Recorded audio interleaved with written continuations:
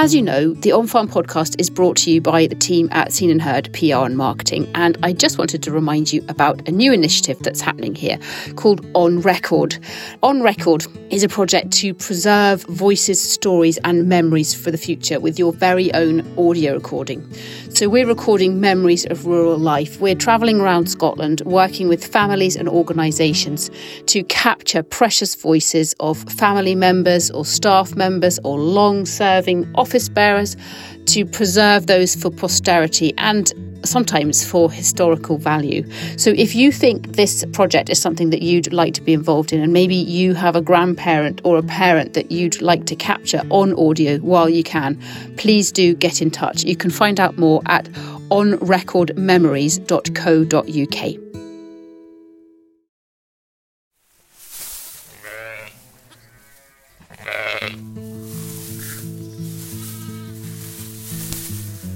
Good morning. How are we all? Although I'm here in the lambing shed, this episode is more squarely aimed, I guess, at you arable girls and boys. We're going to be looking at how technology can be a problem solver, helping us to apply precision in the ways we tackle pests and weeds and maximise crop efficiency. Very, very important in this day of high input costs. To keep you on your toes in this episode, listen carefully. We've got two guests, and they've both got the same name. Just to be confusing, yes. He's James and I'm Jim. We're going to hear from arable farmer James Wilson. We'll come to him in a bit. But firstly, this is going to be Jim Wilson. Jim from Angus-based precision farming experts Soil Essentials, who are our partners for this episode. We have three divisions, effectively. We have the Precision Agronomy division, where we go and take soil samples, measure areas, and create variable rate application maps. We have a machine control department, which fits Trimble equipment onto customers' vehicles and supplies them with Essentials Net RTK corrections, UK-wide. And the third one, and the reason we're speaking today, we also build core precision agricultural software, which we supply and support customers with to create variable rate application maps to map their fields and to fly drones. It's going to get quite technical. We're going to be talking about drones flying over arable land, mapping out the crops, where the weeds are, etc. We're going to be talking about how we can input the data from the drones to the computer attached to the crop sprayer, with the aim of only spraying the areas where the pesticide is needed. Obviously that saves money, it's better for the environment. And we're going to hear, as I said earlier, from farmer James, because the technology that he implemented helped him tackle a big problem. The dreaded, in England at least, and hopefully not in Scotland, but it's maybe coming, some areas, the dreaded black grass. James posted on the farming forum looking for help with some weed control issues. So I replied to that post and we got talking. We discussed his weed problems, particularly with blackgrass, and came up with a plan to help him use his Howsam sprayer that has individual nozzle control on it to specifically treat only the areas of the field that has blackgrass in them and not to spray the good areas of wheat. Our core software has a number of tools embedded in it. And one of those tools is the ability to take a low-cost drone, so a standard off-the-shelf DJI drone, and fly it over their fields at 50 or 60 or 70 metres. And then all those images, those 300 or 400 images, are uploaded to Core. We stitch them all together into one massive image and then present that back to the user, to James. James then maps the areas of the field that are affected by blackgrass in this situation, and we take that map and turn it into an application map for herbicide, which is then uploaded to his sprayer, which then goes out and sprays just the areas of blackgrass, not the whole field. Clever, clever stuff. We'll hear from Jim Wilson again before we finish up. But over now to a chat with James Wilson, who farms in Gloucestershire, to get his take. We farm approximately 2,000 acres. We're situated just outside Cheltenham, between Cheltenham and Evesham. We're cropping about 1,600 acres of arable crops. And yeah, we're using the the technology on our sprayer and with Soil Essentials to try and improve efficiencies and keep moving forward with technology, really. Quite a busy time of year. Are you spring cropping? Yes, we've got quite a bit of spring cropping now. We've got blackgrass on the farm, so that's driven us into more spring cropping, which brings its own challenges. But spring linseed are predominantly the spring crops, yeah. So tell me about that, because that's one of the reasons, I gather anyway, that you've gone down the sort of high-tech route as far as spraying, etc. is concerned, because of the blackgrass issue. Is that right? Yeah. So we've changed a lot of the things we do on the farm in the past 5 or 6 years, since sort of me and my cousins returned to the family farm, and in an effort to tackle the blackgrass or manage the blackgrass, which was getting out of control really. Now it's back in control, and we've been direct drilling and cover cropping, spring cropping, and the technology with the sprayer is just sort of another tool in the armoury to try and get on top of this blackgrass, and hopefully other benefits as well. How do we, just from a Scottish perspective in particular, from our podcast listeners, we've got podcast listeners basically all over the world, but quite a lot of farmers in Scotland, and I guess thankfully we're not as familiar, we're not as inundated, we've not been as affected by the blackgrass issue as obviously you have. Just give us a wee bit of a feel for what it was like when you say, you came home to farm and blackgrass was a real problem. What was that like? So the sort of standout for me was I came back in harvest 15, and harvest 2016 was particularly bad for blackgrass in our area. But we had a first milling wheat crop, and we harvested it, and it did about 3.5 tonne to the hectare, where obviously we should be up 9-10 tonne to the hectare on our heavy clay soils that we've got. And that was sort of a moment where we really, it was too late really, we'd got too far. But that was a point where we had to make some serious changes. And that was predominantly blackgrass in the wheat had just destroyed it. I don't want to tell you a story about blackgrass, but it obviously produces thousands of seeds per head. Each seed can produce a plant with many, many tillers. It's a really difficult battle to fight. It's such a prolific weed. And at that stage, what was your cropping and your cultivations, etc.? What were you doing? Was it very much what you would call conventional at that time? Yes, we weren't ploughing, but we were deep wound pass. It was probably the best term. So we had a big sumo cultivator behind a quad track. That was the primary cultivation, and then we'd have a Simba culti press behind that to break that down. So we'd got legs in sort of a good 8-10 inches, and we were stirring the soil up over this profile, which meant that we were bringing up seed from the previous year. We were burying a bit, but we weren't really getting anywhere because you were just stirring it around each year. And the cropping was predominantly winter cropping. There was winter wheat, winter oilseed rape, second winter wheat, and the odd bit of spring beans. But the spring beans perhaps weren't the ideal spring crop for trying to tackle blackgrass. So that was where we were, and that was what we changed from there, sort of thing. It sounds like 3 tonne to the hectare and a fairly expensive cultivation regime, etc. Things were pretty tough, pretty difficult to see a way forward. Yeah. I mean, I'd not been back into the farm for very long then. I'd been away. I'm an engineer by trade, so perhaps I came at it from a slightly different angle, but all the family was on board that we had to do something different. And the direct drilling, well, I presume we now call it regenerative farming approach that we sort of ended up going down, seemed to be the logical thing to try. So what does that involve now then? What does regenerative look like for you? So we've got a Weaving GD disc drill, which is what we plant most of our crops with, although we've now got a day-old tine drill as well to complement that. But the quad track and the sumo was sold, which was a financial improvement on its own. And we only had the disc drill at the time. We've just more recently bought the tine drill. And then the cover crop adding cover crops into the mix with the spring crops. So we're growing spring wheats in a second wheat position and a cover crop ahead of all of that. And if we've got a good enough cover crop and the conditions allow, we will try and graze that with sheep. So we're trying to incorporate a bit of livestock because the livestock left the farm a long time ago.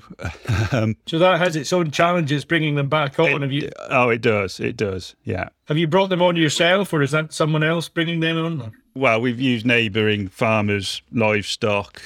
We've only done it once, although we're hoping to do it again this winter. And previously, I sort of took the grazing management on and mob grazed the land to try and keep the ground in a state that made it easier to drill into in the spring, which I think is quite important when you've got other people's animals and they're obviously paying for grazing or whatever. Then it's a balancing act to manage all that. Yeah, so has it been a bit of an investment in electric fencing and what have you, is it? Well, fortunately, that was all part of the agreement with the livestock farmer that brought them on. They provided the materials and equipment, and it was a bit of hand-holding, really, on that front.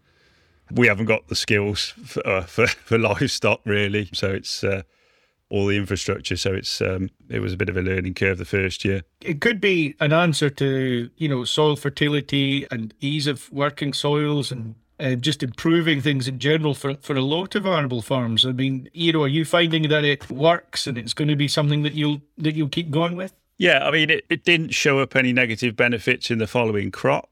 It managed the cover crop because you get to this time of year when a cover crop's been planted in early August and the cover crop's going to seed. You've got blackgrass in that cover crop going to seed. If you leave it for another 2 months, 3 months, then that seed could be viable. The spraying it off now sort of defeats the point. So it was a good way to manage the cover crop and with the benefits of a bit of muck in the mix as well. It takes time out your day, but then again, you're not burning diesel, running around with a tractor and a muck spreader spreading muck. So I didn't really see the time invested in that as a complete waste of time. It's better to the alternative. So you used the term yourself there, James, regenerative agriculture, and we've got a lot of brickbats being thrown at farmers, especially livestock, but arable as well. Do you think that the way you're going, does it make you feel that your business is more sustainable and more of what people might accept in terms of how a farm should look, as it were? Yeah, I mean, there's a lot of education required in this for the general public, isn't there? But I've done carbon audits on the farm and that's all looking pretty positive in that we're sequestering carbon with our direct drilling and cover cropping regimes. And I think, it's quite clear that it can be done and we can work with the environment to still produce food, but in a carbon-friendly way. So, yeah, fuel usage is significantly down per hectare of arable farming, for sure. You're sequestering carbon, you've got what you can be proud of as a more sustainable system, but just actually on a burning carbon thing, you must be doing a lot less of that now as well, in terms of diesel and even fertilisers. Well, we are. We're predominantly, yes, but we've got the whole spectrum almost. We've got Cotswold Brash up on the Cotswold Hills. We've got 250 acres up there. And we come down onto the sort of lower land where we've got some irrigated vegetable ground, which is very nice and you struggle to get too much wrong there. And then we move further on down into the Evesham Vale where we're on really heavy clay. There was a brick factory at the end of the farm. So it really is stuff you can make bricks with. So again, going from a quad track and cultivating 8 inches deep to that is just a recipe for melting metal, burning diesel, and to get away from that must be a relief all round, really. I mean, it was part of the reason we had a quad track, I suppose, is that it was heavy ground to be moving around, and that sort of depth it needs a lot of power to pull that sort of equipment through it. So coming out to the ground with the steel has made a big saving. So we move on to not so much the kind of the cultivations and the physically moving the soil and things, but I guess the more real kind of tech and software and hardware stuff that you're using to manage crops and monitor crops and monitor the blackgrass, because it wasn't just a case of saying there's blackgrass there across a whole field, we need to deal with it. You've gone into the kind of, dealing with this where it is and treating crops differently where they're doing well and that sort of thing, haven't you? Yeah. So, I mean, 5-6 years ago, we were doing variable rate drilling, and we sort of stepped back from that because the blackgrass was a layer of information that we didn't have in our seed maps.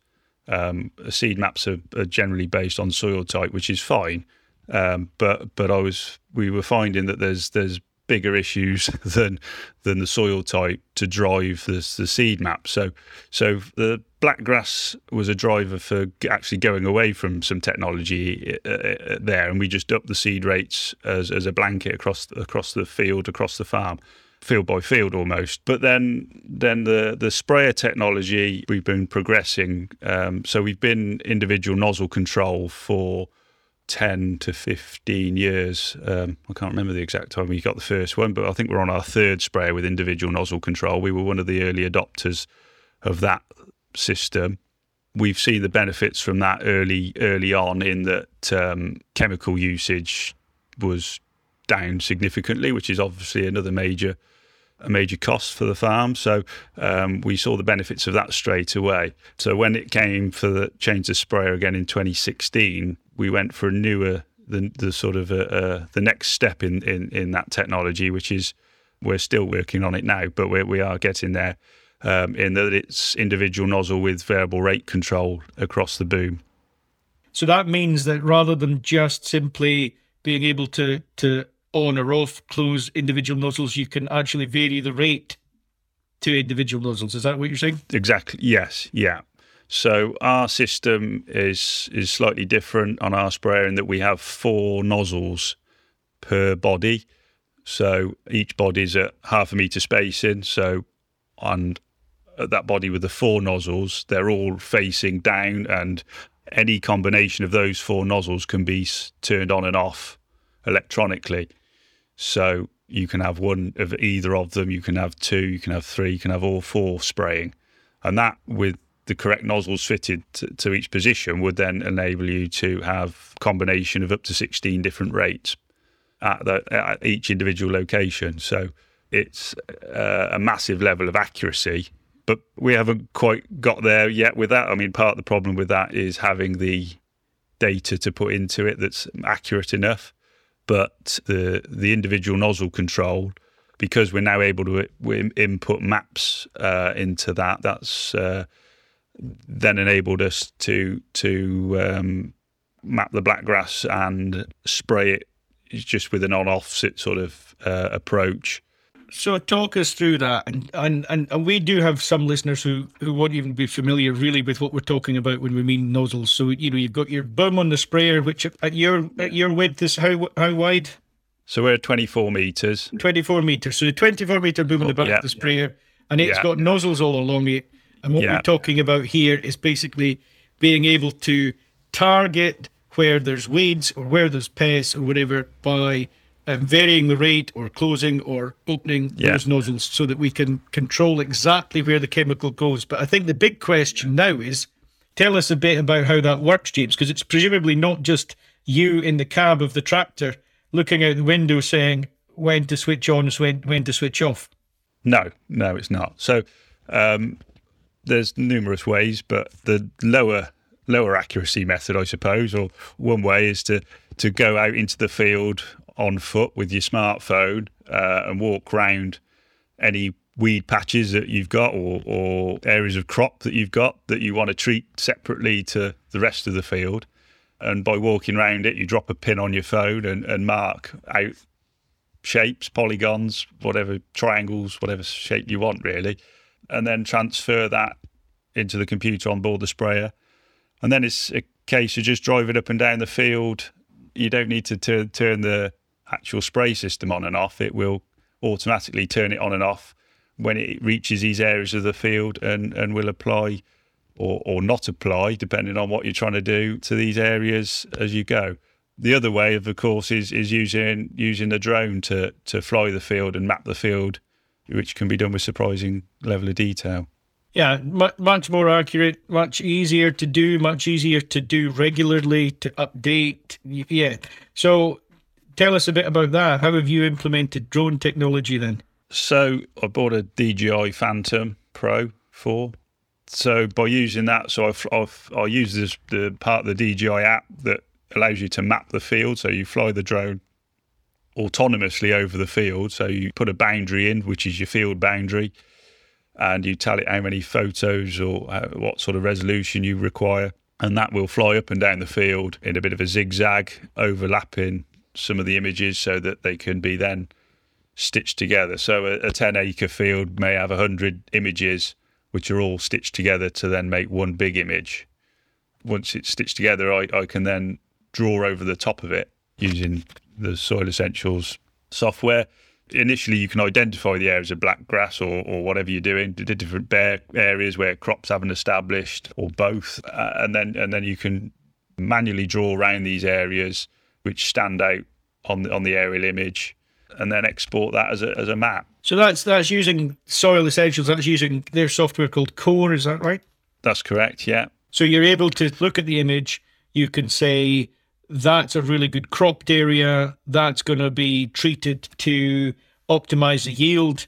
That area over there is purely black grass, unfortunately. Yeah. I need to manage that to eliminate the black grass. And you can completely use those images to make sure that you are farming that ground in the most sustainable and efficient way. Is that a fair? That's it.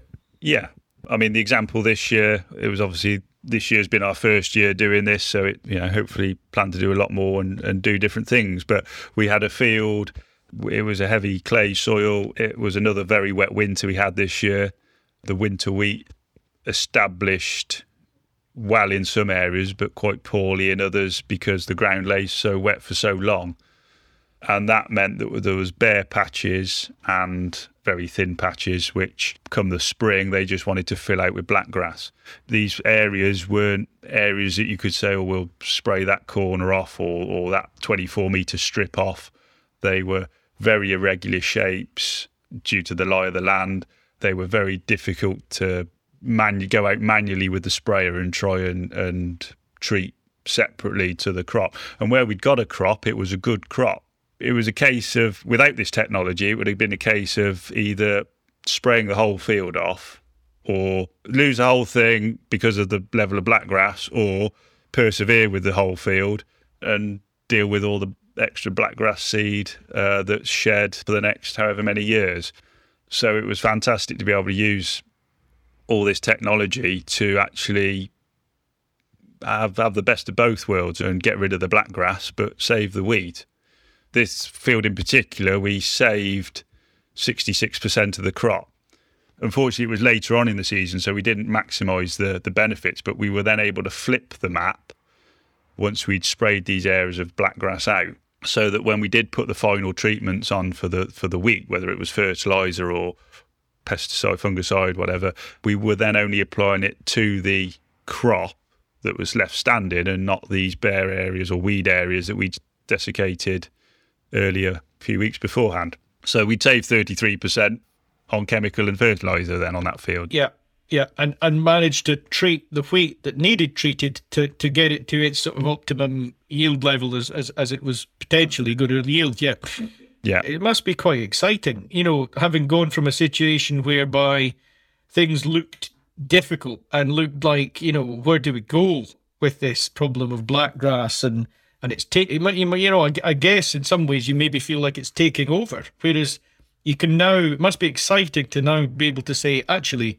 sod this black grass, I can sort it out. Yeah, it is. It's quite a relief when you can say, well, we've got that horrible patch of black grass out there and it's not too much of a worry anymore because I know we can go out there and destroy it. We won't waste any wheat or any rapeseed or anything in the process, because we can be so specific and targeted with it. So it's like, in a way, it's like happy farmer, happy environment, happy crop. It's a win-win-win, isn't it? There's no real losers, no.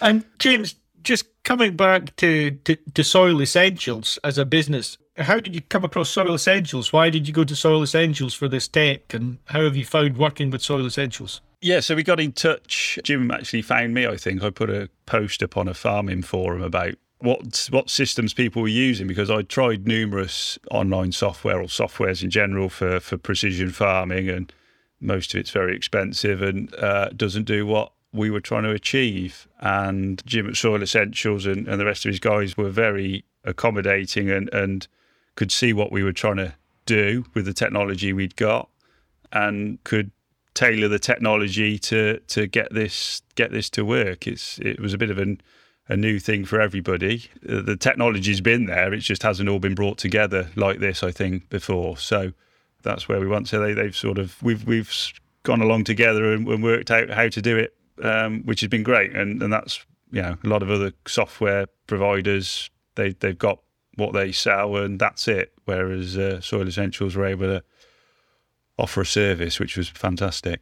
Yeah, so what you're saying is, or what I'm getting here is, you know, there might be, I don't know, the sprayer manufacturer with their own piece of software. There might be a drone software that you can use for the mapping and what have you. But all these things may not speak to each other, whereas a business like Soil Essentials, in your experience, is like the one-stop shop. You've gone to them and they've been able to bring all the things together so that the drone effectively speaks to the sprayer and everything's fairly seamless and it works. Yeah, that's it.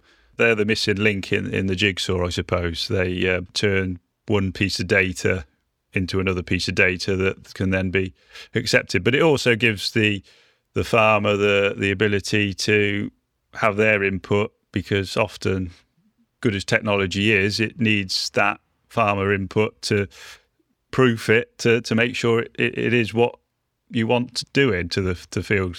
You know, you can fly a drone over a field and it'll think that one area where there's no crop needs a lot of fertilizer because it thinks it's a thin crop, but the reality is there's no crop, so you don't want any fertilizer there. So it can get it almost completely wrong if you leave it unattended, if you like. So having that ability to edit it as well is very important, and that's one of the other things that you can do with Core. So you've got a Core package on your desktop. Just describe how it works. So that, you know, it takes the data from the drone, and you tell us how that works. Yeah, so you select your field on Core that you're working in. You upload automatically all the files for that field, and obviously that can be quite a lot of information. So it takes however good your broadband speed is, which at times can be frustrating, but relatively painlessly that can be uploaded to Core, and then that's processed pretty quickly. Then you've got effectively an up-to-date Google image of your field, which you can overlay with other images, satellite NDVI images. I mean, hopefully this year we've got nice even crops and no blackgrass, so we won't need to use it. But the likelihood is that we won't. So we will be using it, no doubt. It's not always easy to say what we're going to do, because until a challenge is presented to you, it's not always clear. But I mean, obviously there was going to be blackgrass to manage. Hopefully we can start doing it if we need to across bigger areas of the farm than we did last year. With fertiliser prices as they are at the moment, that's going to be the big one this year. We're making sure we're applying fertiliser to crop and not bare ground or crops that don't need it. So, yeah, I mean, absolutely. The fertiliser prices through the roof. And just again, I suppose from the environmental point of view, you know, you're not throwing around fertiliser, which is a hydrocarbon. You're not throwing resources around unnecessarily. You're going to be using the tech to target the fertiliser on exactly where it's needed. Yeah. So initially with just an on-off map, if you like, you know, spraying or not spraying, that's going to be a saving in itself. But as I mentioned earlier, with the variable rate spraying, if we can move that forward and have some high enough resolution data. Satellite data might be sufficient. The challenge with satellite data, I find, is having it up to date enough, ready for when you want to apply. If you've had a few weeks of cloud, you can find your images is significantly out of date if you're not careful, which is where the drones are great, because you just put it up a day or two before, and you've got a good image. So is that sort of the routine now? Is it it's time to spray or it's time to apply fertilizer? So a couple of days before you're out with the drone, just checking exactly what that field looks like, so that you've got this up-to-date image that you can then work from. Yeah, I mean that's the plan. All good plans. That's ideally what we want to be doing, really. And it's not real world. It's not always as practical as that. But if we can get an infrared image or an NDVI image of the field from a drone, which when we're not there quite yet. I haven't got my drone. Haven't spent enough money on my drone yet. That's ultimately where we'd like to be. Yeah, out the day or two before, collecting the data to feed the sprayer the few days after. Explain that. Sorry, you need ultimately a drone with an infrared image. How would that help? That's going to identify. That's going to save you the manual identification of the patches, or potentially, yeah. So an NDVI image would, or near infrared image would look at the green, the actual colour of the green. That probably doesn't make sense, but the level of greenness of a crop and the healthiness, and then you can target areas of crop that need more or less fertiliser, opposed to some or nothing, the some or nothing approach. So. And that needs different sensors on the camera to be able to, on the drone to be able to do that.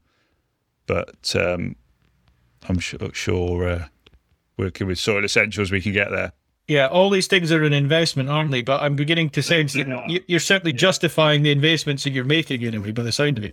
Yeah. I mean, with the fertiliser prices it's a lot easier to start justifying this technology. 12, 18 months ago, it wasn't perhaps as easy, but certainly, if these prices are the new norm, then every little saving we can make, you can start to justify it with thousands of pounds worth of technology. So, yep, satisfied Soil Essentials customer James Wilson from Gloucestershire. A really interesting chat with him. I must thank him for taking the time. Now, back for a final word. This is Jim Wilson of Soil Essentials.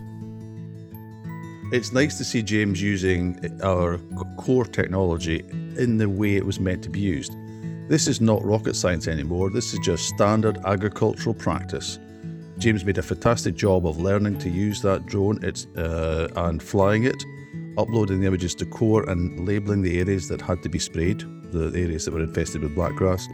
It's really impressive how he's grasped the technology and is using it to his benefit. So it makes us who are farmers as well really happy and really proud that we've built something that is easy enough to use, so that someone who's never used it before can actually go in there and make a success in the first year. So if anyone's interested to find out more about Soil Essentials, you can find us easily online at soilessentials.com. We're on Facebook, we're on Twitter, we're on Instagram, or send me an email, jim@soilessentials.com. Thanks to Jim Wilson. Thanks to Soil Essentials, who were our partner for this episode.